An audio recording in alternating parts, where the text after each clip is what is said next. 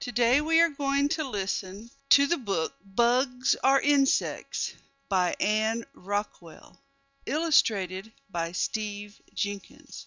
This will help to get us started on our unit going buggy for spring. Bugs are insects. There are many kinds of insects living all around us. Ants are insects, so are crickets and mosquitoes, so are butterflies and bees. Insects come in many shapes, sizes, and colors. They don't all look alike, but there's a way to tell if something is an insect. Count its legs. Count how many parts make up its body. Is a ladybug an insect? All insects have external skeletons. You have a hard skeleton inside with parts that move. Your skeleton holds you up and helps give your body its shape. But an insect has a hard skeleton on the outside, with parts that move. The skeleton is like a shell around its body. It holds the insect up and gives its body its shape. A ladybug has an external skeleton. Does that mean it's an insect? Maybe not. All insects have external skeletons, but not all animals with external skeletons are insects.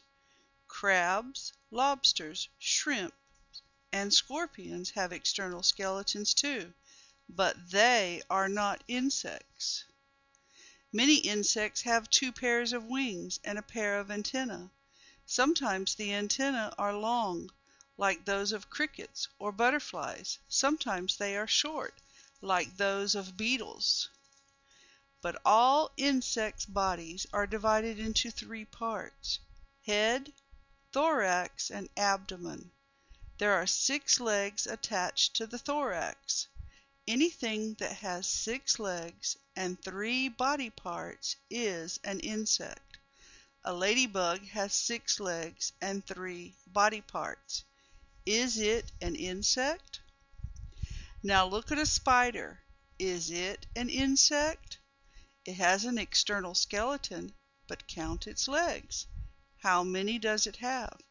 Now count how many body parts it has. A spider has 8 legs, not 6. Its body is divided into 2 parts, not 3. So it is not an insect. A spider is an arachnid. Scorpions and daddy long legs are arachnids too. Now we know that a ladybug is an insect, but is it really a bug? We sometimes call insects bugs. Many people think the two words mean the same thing, but they don't. A bug is an insect with a mouth like a beak and a head that forms a triangle. A stink bug is a bug. So is a bed bug, and so is a water strider, even though it doesn't have the word bug in its name. But a ladybug's mouth doesn't look like a beak. Its head isn't shaped like a triangle. A ladybug isn't a bug at all. It is a beetle. Beetles are insects with a pair of hard wings you can't see through that hide a second pair of clear wings. The hard wings make a straight line down the top of the abdomen when they are closed. Different kinds of insects have different kinds of mouths to suck, pierce, bite, or chew. A mosquito has a mouth that can pierce your skin and draw blood. A butterfly has a long, curled-up mouth part for sucking nectar from flowers, just like you suck juice through a straw. Different kinds of insects have different kinds of legs as well. Crickets have long back legs for jumping.